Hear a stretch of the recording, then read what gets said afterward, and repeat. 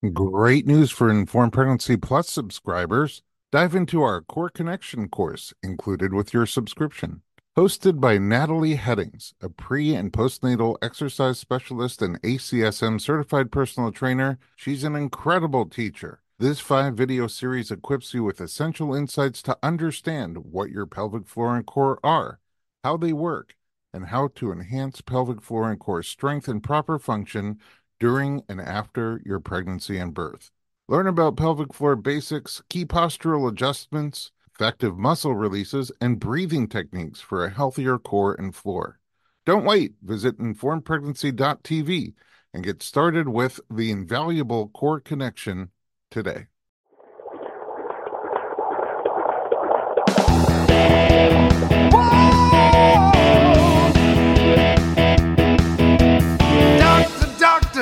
Give me the news, I got a whole lot of questions for you.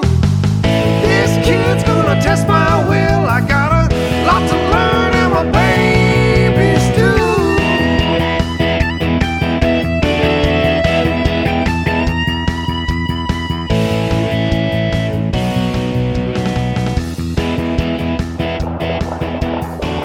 Welcome to the Informed Pregnancy and Parenting Podcast. I'm your host, pregnancy-focused chiropractor, Dr. Elliot Berlin. On our show, we commonly discuss options pertaining to breech presentation when an unborn baby is not head down towards the end of pregnancy. One of the options is called the external cephalic version, which is a manual attempt to turn the baby. In today's episode, we will learn more about the external cephalic version, or ECV, and we'll discuss pros and cons of doing one or not doing one and variations in how and when they are done. My guest today is a board-certified OBGYN with a subspecialty in maternal fetal medicine. He's a clinical professor in the Department of Obstetrics, Gynecology, and Reproductive Science at the Icahn School of Medicine at Mount Sinai. He's been on Informed Pregnancy several times in the past, giving us great insight into topics like gestational anemia, thrombocytopenia, and very helpful descriptions of the medical tests done throughout pregnancy. Dr. Nate Fox, welcome back to the podcast. Nice to be here. How you doing? I'm doing great. I was a breech baby. Fantastic. So people sometimes ask me, how long have you been dealing with breech? And I'm like, no, 48 years. You should put that on your resume. Thank you for that. I'm going to write that down. Okay. So let's talk about a little bit of a background. What is the definition of breech presentation? Yeah, so breech is sort of an old term for the butt, essentially. And so when the way that we, meaning anyone, whether it's doctors, midwives, whoever's birth attendants, would diagnose the position of the baby, it was either done from our hands on the mother's belly or from a vaginal exam. And the thought was we would always refer to what is the first thing presenting, what's the lowest thing. So we would say breech, it meant that the butt is first. So it's head up, butt down, basically. Mm-hmm. So we still use that breech term. It sounds better than calling it a butt baby, right? Oh. That sounds a little less medical. You have a butt presentation, ma'am. Yeah. And it also could be other things. So there are different types of breech presentation. Yeah, I mean, essentially, if you think about it, you're sitting on a chair, right? You can sit in what's called like a tuck position. Like if you think of divers where your butt is down and like you're hugging your knees to your chest, right? Like you would if you were doing a cannonball jumping into a pool. So that's what we call complete breech presentation. There's something what we call a frank breech, which is sort of if you're a diver, which is the pike position where your legs are straight, but they're bent at the hips. So like your legs are up by your head, which some of us are able to do and some of us are unable to do, but fetuses are able to do that. And then there's something called a footling breech, which in fact, it's technically not the butt presenting, it's actually the feet, as if the baby's almost like standing up inside the uterus. Those are the three main ways. And you could obviously have one leg doing one thing and one leg doing another thing. That's essentially what it is. It doesn't have a huge practical implication. Which one of those it is, other than the footling, is a little bit more complicated because if she goes into labor, the foot could come out, which is freaky. And potentially complicating. Yeah. And then also there's transverse. Right. So transverse is technically not a breech presentation. That's where the baby's lying side to side across the mother's belly, left to right or right to left. Again, it has conceptually some of the same issues that breech presentation would, but we call that transverse lie, LIE, because it's lying transverse. I can't believe the baby would lie. When is the right time? Because like early on, there's so much room in there and the baby's so little, they move around a lot. So when do we start carrying? So it's a great question. And just to back up, the only reason we really even care that much is because at the time of delivery, the position or the presentation of the baby is going to be relevant. So it's relevant a lot nowadays because most OBGYNs and midwives are not comfortable delivering a baby vaginally that's not head first. So that's why practically nowadays it's a very big deal, because women are told that if their baby's not head first at the time of delivery, they'll need a cesarean delivery. So that's a big deal. But even in the times when babies were routinely delivered breech, or nowadays amongst the few providers that are comfortable delivering it, it's important to know what the presentation is so you can sort of figure out, what am I doing? What am I expecting? What types of things do I need? What should I be ready for? So that's sort of why it's an issue, so to speak. Early in pregnancy, how the baby is sort of lying means essentially nothing, right? When I see women at 20 weeks and 24 weeks and 28 weeks, and they're like, is the baby head up? Is the baby head down? And it is what it is. And it doesn't really matter for several reasons. Number one, it doesn't actually matter at that point in pregnancy what position the baby's in. It has no relevance to the baby's health or development or anything like that. Number two, the babies are like rolling around all the time at that point because their size relative to the uterine size and the fluid is smaller. So they have a lot of room to move around. And frequently I'll tell people, I could be doing your ultrasound now, and 10 minutes from now, the baby could be at a different position. So we don't really care in that sense because it has no practical significance and it's going to change all the time. We start to sort of think about it and talk about it as women get closer to about 36 or 37 weeks, about a month before the due date, because that's a time where, number one, the likelihood the baby's going to turn on its own to head first starts to drop. Again, it doesn't reach zero, meaning there's always a chance the baby could turn on its own. But as you get to 36, 37 weeks, that percent likelihood really starts going down. And number two, if we were going to do things about it, like certain maneuvers, and we'll talk about that, you would start doing it at that point. And so that's sort of the time when it becomes relevant. So usually if the baby's not head first around 32, 34 weeks, I'll tell women, it's still okay now, nothing to do. A very good chance the baby's going to turn. But if the baby's still not head first at 36 weeks, we're going to, really have a conversation about it and what your options are moving forward. Cool. So interestingly enough, when I was doing my research, I saw Wikipedia, which is never, that's gospel. I saw that they were doing ECVs. They were trying to turn babies in the times of Aristotle. Makes sense. A couple hundred years BC. So, obviously it was something they were thinking about, that there's a benefit to delivering babies head down versus breech, and they didn't have the option to do cesarean at that time. Yeah. I mean, the geometry is a little better for birth if the baby comes out head first, because it usually is the largest part of the baby diameter wise. And you want that part to come out because once the head comes out, the rest of the body usually comes out easily. But if you're going to have a difficult delivery of the head, you don't want to do it while the body is already delivered, because that can be dangerous to the baby.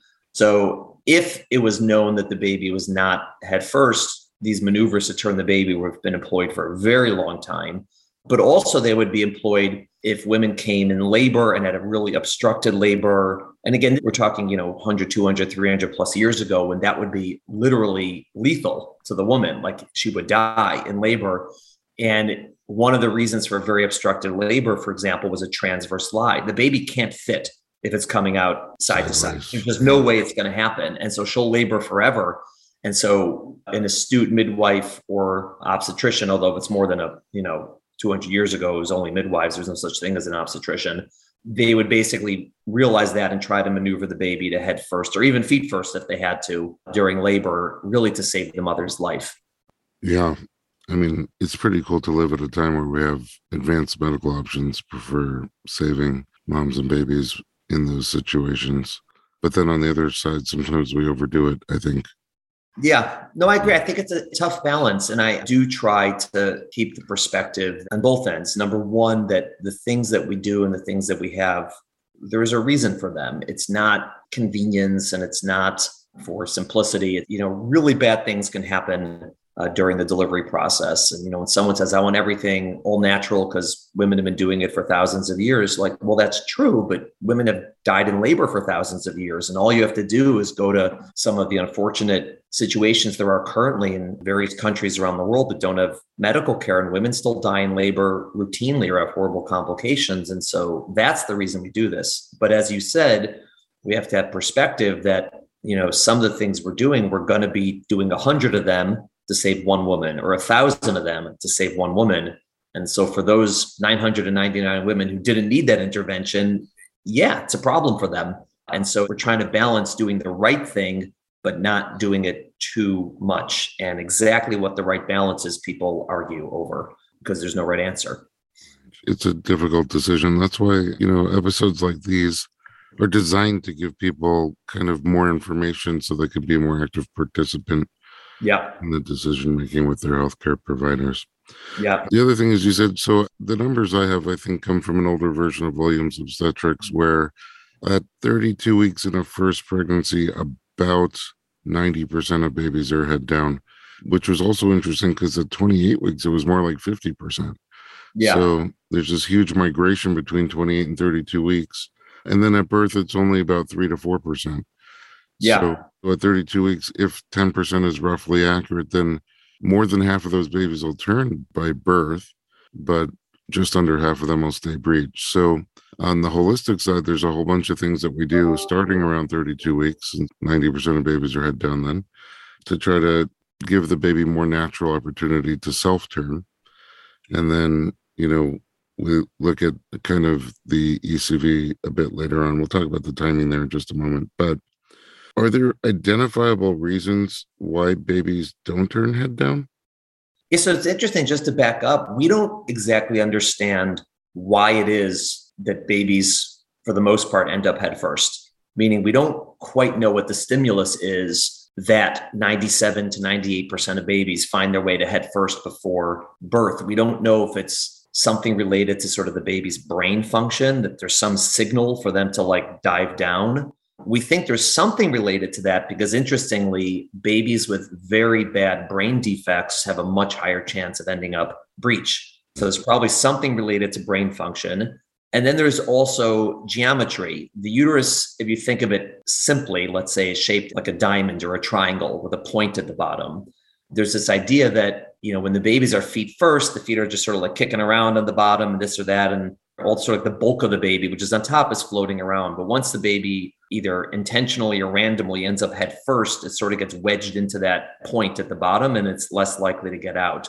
And so the first sort of reason the baby would end up head first is sort of this intention that they want to get head first. And the second is just by chance that that's how the geometry fits. It's probably a combination of both.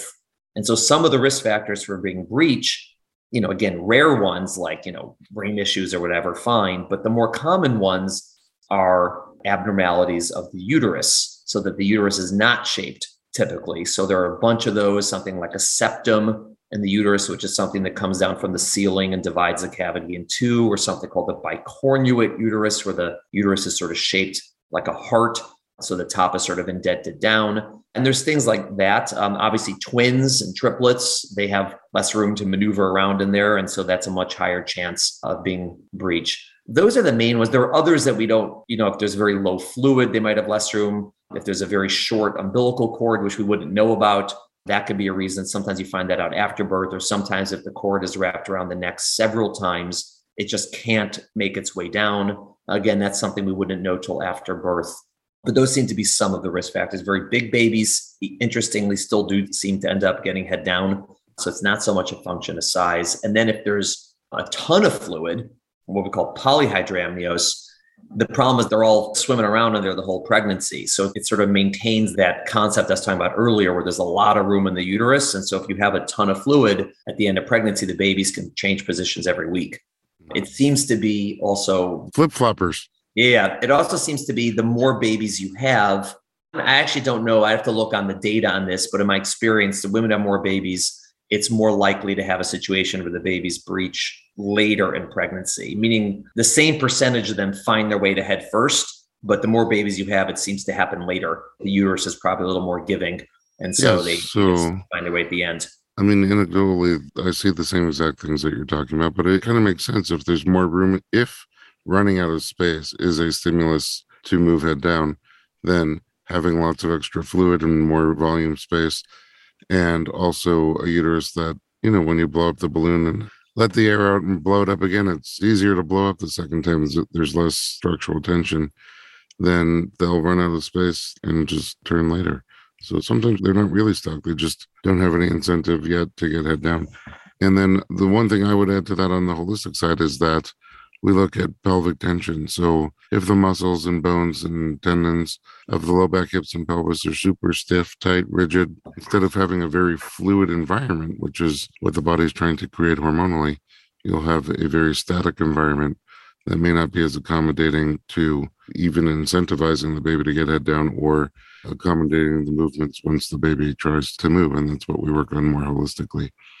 Okay, let's take a little break. When we come back, we'll talk about what you guys do medically, the external cephalic version. We'll be right back.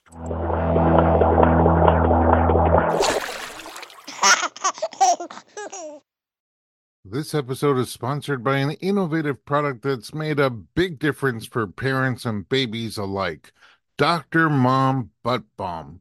As a parent of 4, I've had my fair share of battles with diaper rash, often resorting to thick, unpleasant pastes. I only recently discovered Dr. Mom Butt Balm, and I was immediately impressed by its pleasant consistency and ease of application. This pediatric-approved skin protectant is free from dyes, preservatives, and zinc oxide, making it perfect for your baby's sensitive skin. It's designed by a doctor who's also a mom, ensuring your little one gets the gentlest care. A small dab is all it takes to soothe and protect, avoiding the mess and hassle of traditional treatments. With ingredients like dimethicone and petrolatum, Dr. Mom Butt Balm not only soothes, but also restores your baby's delicate skin. Available on Amazon.com and Walmart.com, it's the smart choice for every parent wanting to keep diaper rash at bay. Remember, with Dr. Mom Butt Balm, nothing comes between you and your baby, not even diaper rash.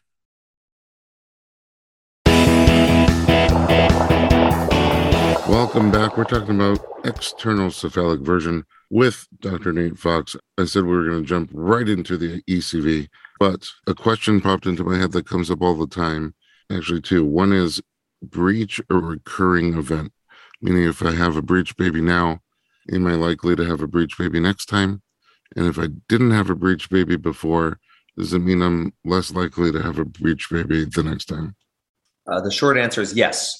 These things do tend to recur, and probably because there are some reasons why babies would be breech that are related to the mother's structure, whether her anatomy, her uterus, her pelvis. And so assuming it's the same mother, then yes, it would be linked. But again, it's not 100% because again, there's probably some reasons that are just either random or related to that specific umbilical cord or amniotic fluid. And so then it wouldn't. So I would say statistically, if the first baby you're dealing with breech, you're more likely to deal with it the second pregnancy than somebody else, but it's not 100%, so if it's 10% in, the population, maybe for you, it's 20 to 30%, but not 100.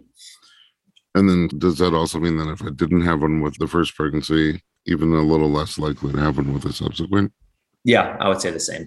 Okay. And then people ask if it's familial, like if my mother and her mother all dealt with breech, does that mean I'm more likely to have a breech as well? I think, again, probably yes, but even less strong as in the same person, meaning there are probably some structural reasons why a baby would be breech that would be more likely to have if your mother had it. So therefore it'd be more likely, but that's probably a little bit weaker, of an association, I would say. Okay. Let's talk about the ECV. Let's start by breaking down the name. What is an external cephalic version? Right. So whenever I talk to people about an external cephalic version, I always have to start with version, VERSION, and not VIRGIN, because otherwise everyone's so confused the whole first part of the conversation why I'm talking about virginity in the pregnancy. And literally, they're always looking to be confused. So I'm like, all right, let's just put the words on paper. Fine. External cephalic version means external. My hands are outside of your body, meaning on your belly, rather than doing like an internal exam or something like that. Cephalic means I'm getting the baby to a cephalic, which is the opposite of breech. A ceph, C-E-P-H, is sort of the medical term for the brain or head. So cephalic means I'm getting it head first instead of butt first. And version means I am changing. So I'm changing it from something that's not head first into head first. It's a fancy term for a very simple concept, right? When you tell people what I'm going to do is I'm going to put my hands on your belly, I'm going to feel where the baby is, and I'm going to move the baby from head first to head down by pressing on your belly. Like that makes a lot more sense than the term external cephalic version. Mm-hmm. And that's essentially what we do. Like this is one of the few remaining old school procedures that we have. And it's wonderful in that sense. You know, you could do it literally with your eyes closed because it's by feel. You feel where the baby is, you're feeling where the head is, where the butt is, where the back is. And essentially you're trying to maneuver it from head first to head down, either rolling the baby clockwise, counterclockwise, again, depending on the position. And that's the procedure. That's what it is. Now, the upside to the procedure is it works. How often does it work? On a first-time mom, I would say it's probably 50-50. There's about a 50% chance it's going to work. And again, we're doing this at like 36, 37 weeks, whereas if you did nothing, the chance the baby is going to turn on its own is in the order of 5 to 10%. So you're changing a 5 to 10% likelihood into a 50% likelihood. So that's good. If it's not your first baby, the chance it's going to work is probably 75 to 90%. It's much higher because the uterus is more compliant. And again, since the chance that that baby was going to turn on its own is also probably a little higher, let's say it was 20, 25% at baseline, you're increasing that to like 75 to 90%. So that's the upside. It's going to work. It is safe for the mother. It is safe for the baby. It does not injure the baby. They don't get born with bruises or broken bones or anything like that. It's very safe for them. The only downside is it can be painful. So we generally recommend doing it with some form of anesthesia. We usually do spinal or epidural. It's optional. It's not required, but it makes it hurt less. And also it actually increases the success rate a little bit more because we're able to do the maneuvers we need to do without someone being in terrible pain. And so, you know, pain is one potential downside. There is about a 10% chance of going into labor from the procedure. Like I do it and then she goes into labor. If we were successful, fine, baby's head first and she goes into labor.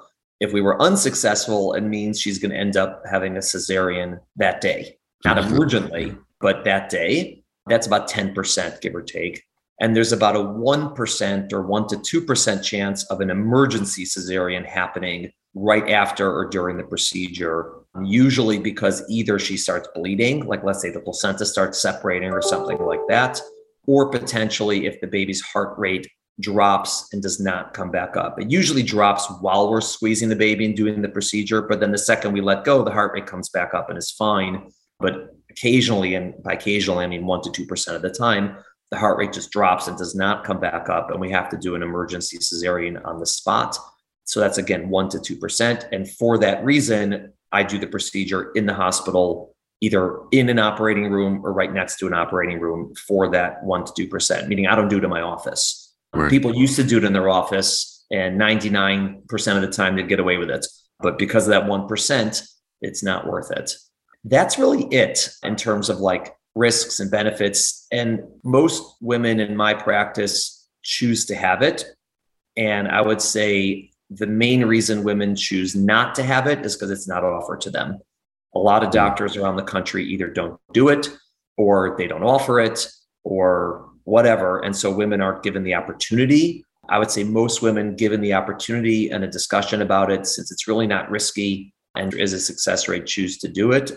In my practice, the women who choose not to do it generally are ones who are just like, you know what, I hear you, but the whole thing just freaks me out. It doesn't sit right with me. That's okay. And I tell them, if you feel totally weirded out by this, or if it freaks you out, or this is just scary to you, okay, then hope for the 5 to 10% is going to turn on its own. If not, go to C-section. And for many women, they're perfectly happy with that.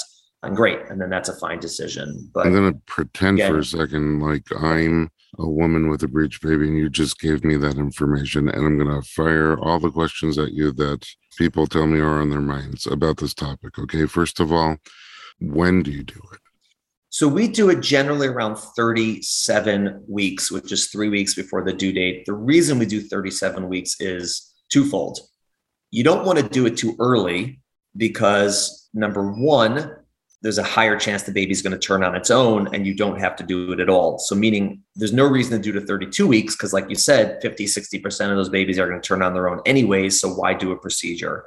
Fine. Number two, when the baby is smaller, if you do it, there's a good chance the baby's going to flip back to breech right afterwards. So it's too early. And number three, if you happen to go into labor from the procedure or need an emergency, you now have delivered a premature baby. Mm-hmm. And so that's why we wait until at least 37 weeks.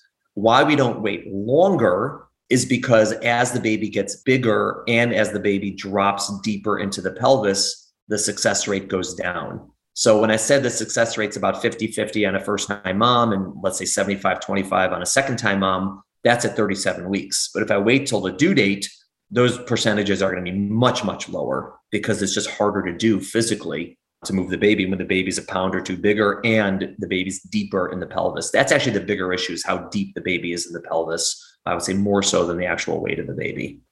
Okay, so that I suppose brings me to another question about people 50-50 overall, but personal odds, what things that might make someone have as an individual a better chance of success or a lesser chance of success. It sounds like the deeper they're wedged into the pelvis, that seems to work against them. Yeah, I would say the biggest factor is if it's her first baby or not. Meaning first baby, let's say 50-50, second, third, fourth baby, 75 plus, that's a big one. Factors that make it more difficult to do is if the fluid is on the low side is one, obviously a bigger baby later in pregnancy. It's hard to sometimes give an objective gauge of how deep the baby is in the pelvis. Sometimes you just do it by feel and say this baby feels deep. There is actually a way on ultrasound, and there's actually a pretty good study that described this where we can check how much fluid there is between the baby's butt and the bottom of the uterus. And the more fluid there is, the higher the success rate, which makes sense because the more fluid there is, that means the baby's floating up a little bit higher in the mother. I don't use those factors as a way to discourage women from having the procedure because ultimately it's an attempt, right? If we fail, it doesn't turn. Okay, it didn't work, but we tried. And so I don't go too crazy into the, if our baseline's 50-50, say, oh, but the baby's a little big and oh, the baby's a little deep. I don't want to, 50-50 is 50-50. We just try in that sense. Again, unless she doesn't want it.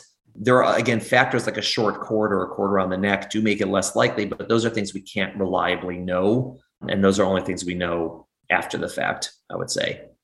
There's also some evidence that things we can do, like giving spinal/epidural does seem to improve the success rate a little bit. Giving a uterine relaxant, what we call a tocolytic agent at the time of the procedure, does tend to improve the success rate a little bit. But those are things we do to improve the success rate, not something that's sort of inherent to the mother herself.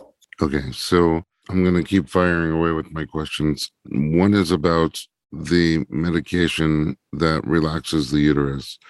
How is that given and when is that given? There are several that are options. We usually give it literally right before, like minutes before. So we give it, if we're doing it in an operating room, in the operating room. If we're doing it in a room right next to the operating room, give it in that room. They're either given intravenously, so the mom has an IV in place, or one of them can be injected under her skin, what we call subcutaneously. That's terbutaline. When we do the procedure, we do recommend in our practice that you have an IV line in place. Again, we're always, prepare for the worst, hope for the best. And so if there's an emergency, we don't want to be starting an IV at that time. We want to be ready to go. But again, you do it in 99 out of 100 times, you don't need it, obviously. The IV. And the terbutaline to relax the uterus, is that to give you a better advantage or is that to try to prevent contractions or both? It's to make it easier to manipulate the baby. The more relaxed the muscle is in the uterus, the easier it is to move the baby around. If the uterus is contracted and tight, it's harder to do. So yeah, that's the premise behind terbutaline. The other one, there's something called nitroglycerin, which is another very strong uterine relaxant that sometimes people have used for the same reason. They're safe and they're short acting. The terbutaline, sometimes the mom's heart rate gets pretty fast. And for the nitroglycerin, sometimes her blood pressure drops a little bit. Those are some side effects maybe, but they're all very short-lived because the medication clears pretty quickly. Yeah, I would say on the skippy heartbeat, it also perhaps comes along with a bit of an anxious feeling. Yeah, and there's some anxiety to begin with on this day for people, obviously, because they're about to have a procedure. We bring them into the operating room, which is a scary place. But we try to make it pretty low key. Even though we're in an operating room, I'm not wearing like a full like operation gear. Like I'm not wearing the whole thing. I'm basically, I'm wearing just my scrubs and that's it. I mean, we have to wear a hat and we have to wear a mask in the operating room. Now we have to wear a mask, everywhere, but whatever, even beforehand. But otherwise, it's pretty low key. We try to keep it calm and relaxed and light, make some jokes, try to reduce the anxiety for the procedure. And it's very quick. I mean, it either works or it doesn't. I tell people, like, we're not going to take a jackhammer to you to move this baby. Like, it's 3 minutes, right? It's either going to happen or it's not going to happen, and then we're done. And so I think that also helps people sort of focus on the fact that this is not going to be a drawn out 2-hour extravaganza to try to move this baby, because it either happens or it doesn't. Without the epidural or spinal, how intensely painful would you say it is? I've never had it done to me, so hard to say for sure. Some of it is pain, but it's one of these things where, she's awake, I'm awake, and she could tell me like, that's too much pain, and I'll just stop, I'll back off, and that's okay. So it's not like it's automatically going to be howling pain, because we gauge what we're doing to her pain level. I would not want to do a procedure where someone's screaming in pain during it. I mean, I don't think I could do that. I don't have that in me. Essentially, though, when she gets to that point of pain, it could limit my ability to do the procedure. Now, some people argue that you shouldn't do a spinal because maybe the pain is a good natural sort of defense against doing something wrong, doing something too much. That's not been my experience. I sort of know what kind of force I'm using with my hands, and with very equal force. Some women find that very painful. Some women don't. Some women express their pain differently than others. And so there's so much that goes into the experience of pain, obviously, that I sort of know how I do it and how hard I'm going to press and how hard I'm not going to press. And I find that if they have the spinal, they're generally very comfortable during the procedure. And if they don't have the spinal, they tend not to be. And B, there's this involuntary contracting of their abdominal muscles, right? Women can't choose to contract their uterus, but they can contract their abdominal muscles, right? They can squeeze their belly. And so if I'm grabbing their belly, they're going to do that, which also makes it harder to do the procedure, because these are muscles around the muscle around the baby. And so if they're all tight, it's going to make it harder for me to do. So I think that that's part of the reason. It's not just pain. It actually makes it easier to maneuver the baby if her belly is quite relaxed. So interestingly enough, it's a 3-minute procedure, you said, on average. And even within that, I assume there's some trying to turn, take a little break, trying to turn maybe the other way. Yeah. So the total time of pain is relatively short.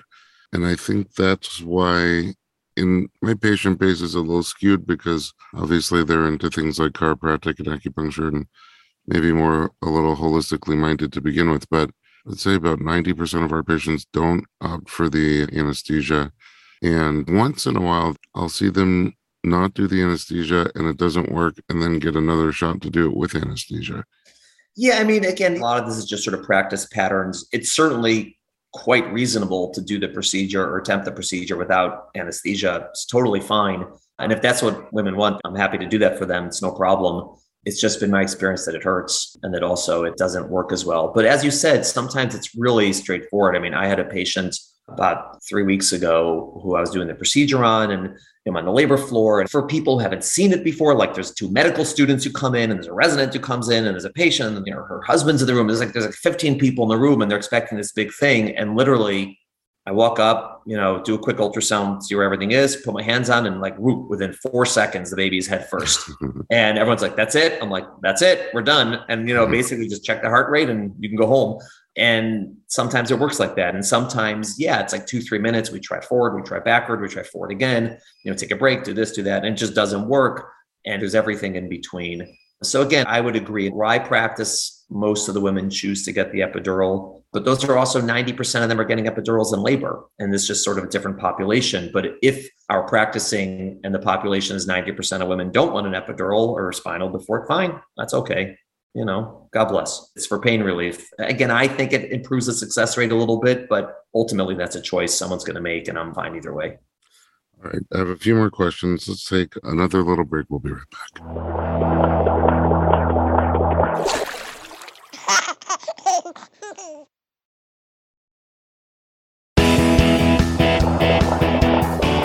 Welcome back to the Informed Pregnancy Podcast. We're talking to Dr. Nate Fox.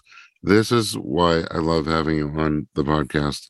One of my favorite guests. You are so open-minded and you take kind of complicated things and take the time to explain them so that the person who's having it done really can make an informed choice with you.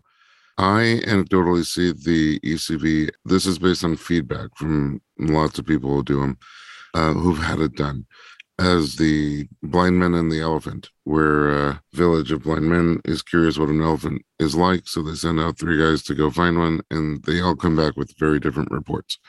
One says it's very hard and smooth. One says it's soft and floppy, and one says it's kind of rough.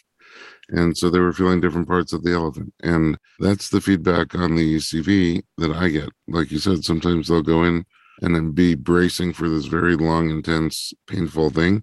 And you essentially touch the baby and they pop over to the other side and you're all done. Sometimes it's a lot of struggle. And of course, there's everything in between. I will say most of my patients who have done it, whether it worked or not, don't regret having done it, although there are a handful that do. And in all the years that I've been involved with Breech and the volume that we do, I've really never seen anything go terribly wrong. And, once in a while, like you said, a labor will start, water will break. But more than that, I think a couple of emergency C-sections for heart rate and one partially traumatized placenta, but it was her second baby. The baby was head down. They just monitored her and she gave birth vaginally anyway. So a good amount of success and not that much downside. But the way risk works is the only person who could determine if it's safe or risky is the person who has to go through it. So that's why we try to get all this information for them. A question that I forgot to ask earlier is about breech just in general, is the fact that my baby is breech towards the end of pregnancy indicative that there's something wrong with the baby? It's a really good question, and it's a legitimate question.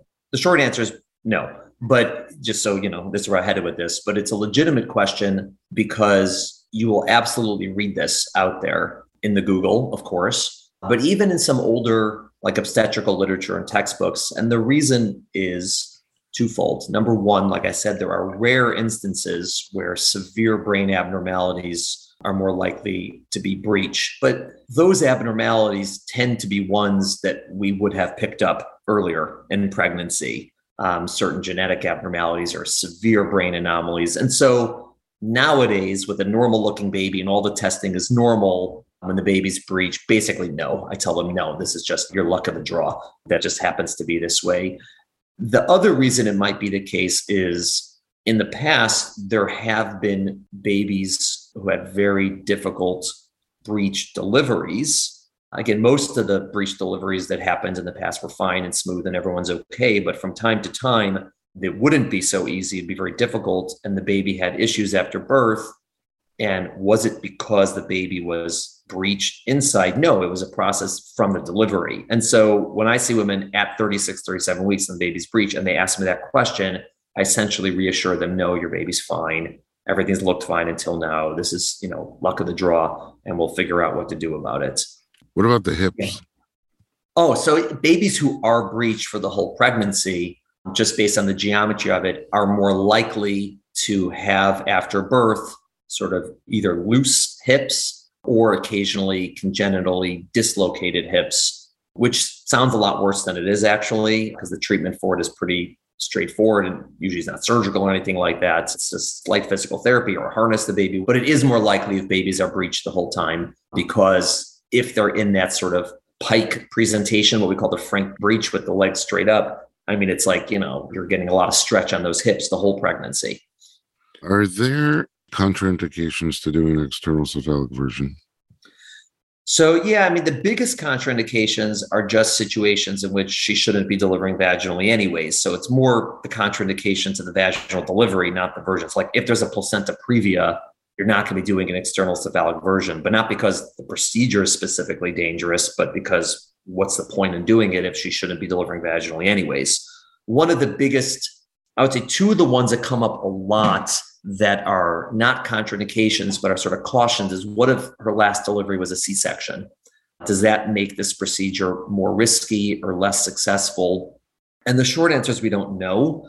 It seems to be safe in women who had a prior C-section, but I always qualify that with seems to be, right? There's a ton of data on the safety of an external cephalic version, but in almost all of that data, women with prior C-sections were not counted or included.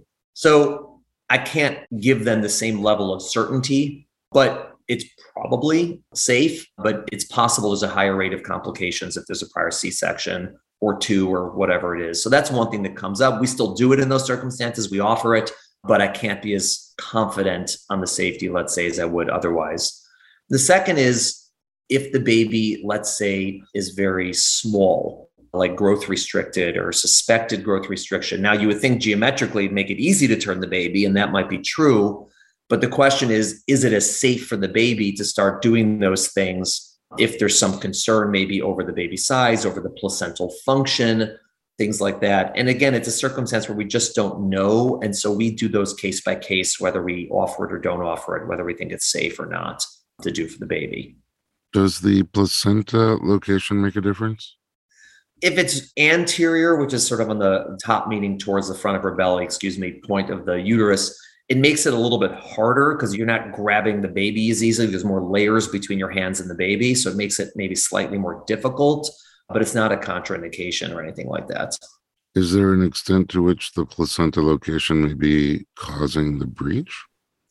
Not that we know of. It would be more the cord than the placenta, but not that we know of. Okay. And you talked about fluid volume. Can you give us a little more insight about how that's measured and what the scale looks like? Yeah, we measure fluid volume 3 ways. The oldest way is to just look at it on ultrasound and say it's, low, normal, or high, which is actually pretty irrelevant, actually. You'd be surprised how, it seems so simple, but it's true. Like if you have someone who's experienced who looks and says, your fluid's low, it's low. And if they say it's high, it's high.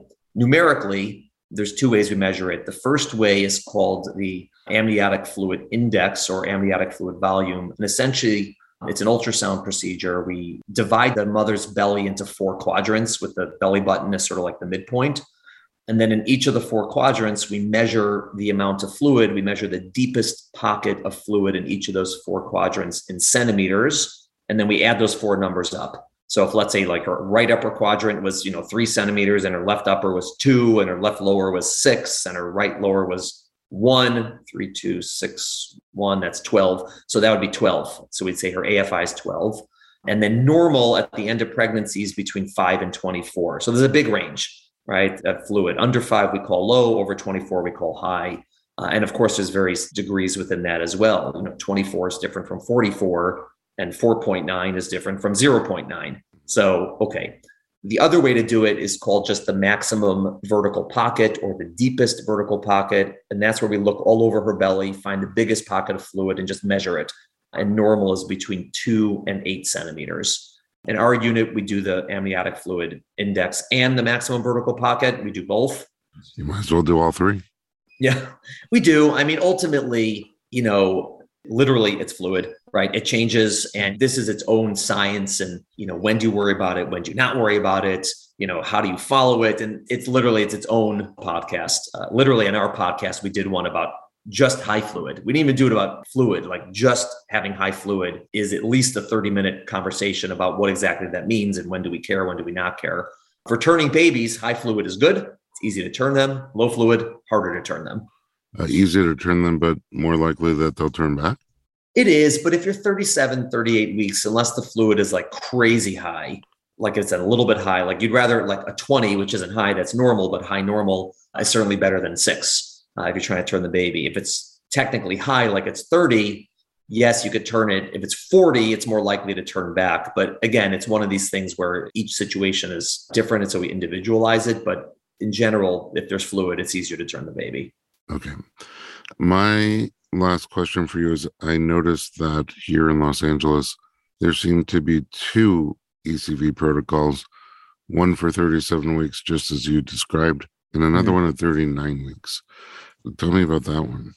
We have the same thing, where I am on the East Coast, but it's the one we prefer. And the one we try to do is the 37-week one, because again, like for the reasons I said, it's more likely to work and all these things. The reason you would do it at 39 weeks usually is because you don't know the baby's breech till 39 weeks. Either the baby wasn't breech and turned on its own after 37 weeks, or for some reason it wasn't checked. Okay.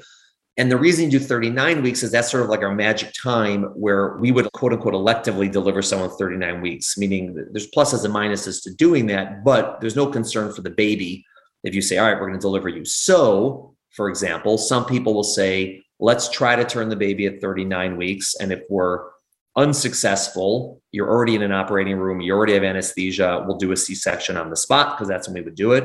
And if we're successful, we'll either induce your labor or send you home, again, based on the circumstances. So that's why you do it 39 weeks. Again, the problem with that is you're more likely to be unsuccessful. So it's not that you're setting someone up for a C-section, because you could be successful, but you're more likely to be setting someone up for a C-section. And so I would prefer to do it at 37 weeks. And if they're unsuccessful, send them home, wait 2 more weeks. And again, the baby still could turn on its own. We've had that. I've had situations where I could not turn the baby at 37 weeks. It did not budge, was not happening, sent them home. And 2 weeks later, at the time of their C-section, baby's head first, done. And they go home. They don't have their C-section. Yeah. So anything can happen. They must have seen a chiropractor. Yeah, it's also not ideal to induce someone right after you turn the baby. I mean, we do it if we have to in certain circumstances, but you really, when the baby's head first, you want to give the baby some time to sort of like nestle into the pelvis properly. You're more likely to vaginal delivery if the baby can sort of negotiate some of the early geometry of the pelvis on its own, rather than just trying to like force it in there. And so there is pretty good data that after an external cephalic version, if there's more than like 4 or 5 days before they go into labor on their own, their chance of a vaginal delivery is higher. Meaning if you do it and then they go into labor right away, they have a higher chance of a C-section during labor than if you do it and a week later they go into labor on their own. I mean, it makes logical sense. Yeah. And I sort of picture that like the last 10 minutes when they say we're making our final approach into the Los Angeles area, all those wing flap maneuvers and lining up with the runway. Yeah. If that didn't have a chance to happen, I would be holding my breath even more than I normally do when the wheels touch down. So. All true. Definitely true. I see the 39-week here usually as a redo. So they try at 37, and then at 39, they're really going in for the cesarean, but they give it one more. Yeah, we've done that, but that's second hurrah. If it didn't work at 37 weeks and the baby still breached at 39 weeks, I don't know if anyone's reported what the success rate is in that circumstance, but I imagine it's really low. And even if you're successful, again, the question is, what's your chance of a C-section and labor afterwards? It's probably much higher. So yes, your chance of a vaginal delivery goes from 0 to some number greater than 0, but it may not be a huge benefit in that particular circumstance. Okay. Is there a common question you get that I left out regarding ECV? I mean, you asked all the good ones. The ones people are usually most worried about is, will it hurt the baby? And again, I reiterate 1,000 times, this is not going to hurt your baby. That's not the thing. And the other thing, a lot of people always ask me, why wouldn't I do this? Right? People say all the time, like, why would I not do this? And I think someone who asked that question probably should have it done, because if in their mind, they're not thinking of oh, this is horrible, like this sounds fine, then they should do it. And like I said before, I think for people who are, listening to your podcast and the baby's breech and they're approaching 34, 35, 36 weeks. And again, if they're intending a breech vaginal delivery with their provider, fine, then they don't necessarily have to talk about this. It's not what I do, but okay. But if no one's brought it up with them, I would say that that's the issue. Meaning the main reason it's not done is simply because it's not offered. Not everyone providers comfortable doing this or skilled enough to do it. It's not that hard to learn. You just have to learn it. Again, it doesn't take great training to figure out how to do this. You're taught and you learn how, compared to other things we were taught to do. But I think that just some people aren't given the opportunity for this, which I personally think is unfortunate. And so that would be a time to maybe ask, say, hey, is this something you offer? And if not, do you ever refer to people? We do it for, we have a lot of midwives in our community who don't do this procedure. But if the baby's breech, they refer them to us specifically for, we do an ultrasound, we do a consultation, If they want it, we attempt the procedure and then we send them back to the midwife. If it's unsuccessful, generally the midwife has to refer for a C-section anyways if they're not doing breech deliveries.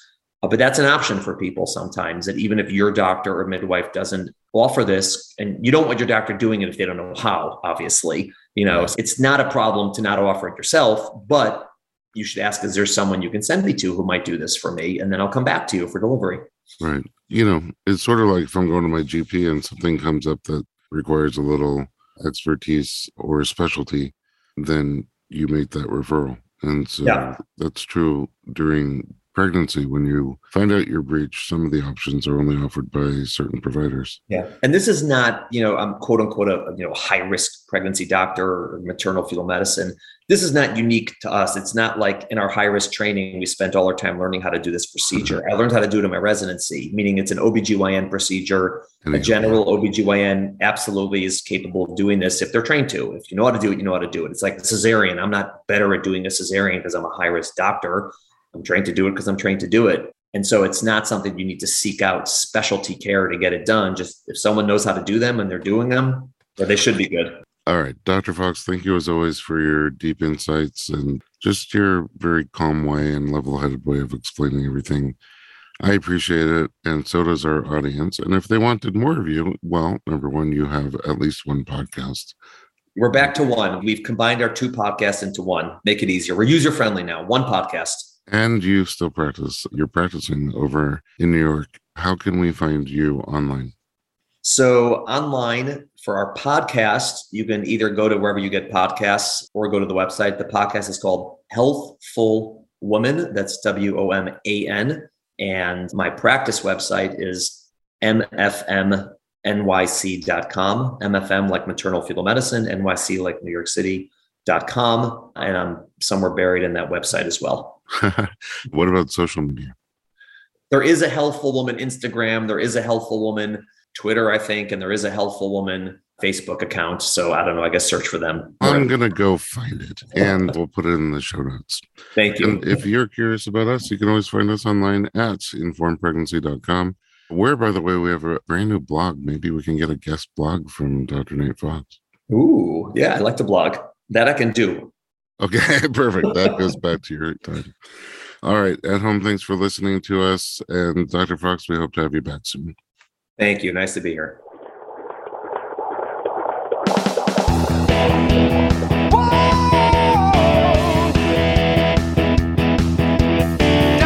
Doctor, give me the news. I got a whole lot of questions for you.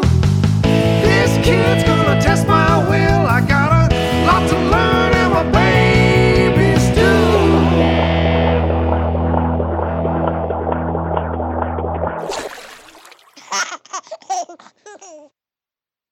This episode is sponsored by an innovative product that's made a big difference for parents and babies alike. Dr. Mom Butt Balm. As a parent of 4, I've had my fair share of battles with diaper rash, often resorting to thick, unpleasant pastes.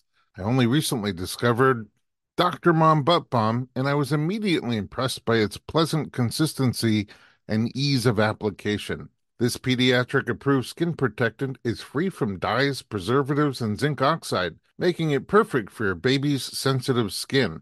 It's designed by a doctor who's also a mom, ensuring your little one gets the gentlest care. A small dab is all it takes to soothe and protect, avoiding the mess and hassle of traditional treatments. With ingredients like dimethicone and petrolatum, Dr. Mom Butt Balm not only soothes, but also restores your baby's delicate skin. Available on Amazon.com and Walmart.com, it's the smart choice for every parent wanting to keep diaper rash at bay. Remember, with Dr. Mom Butt Balm, nothing comes between you and your baby, not even diaper rash.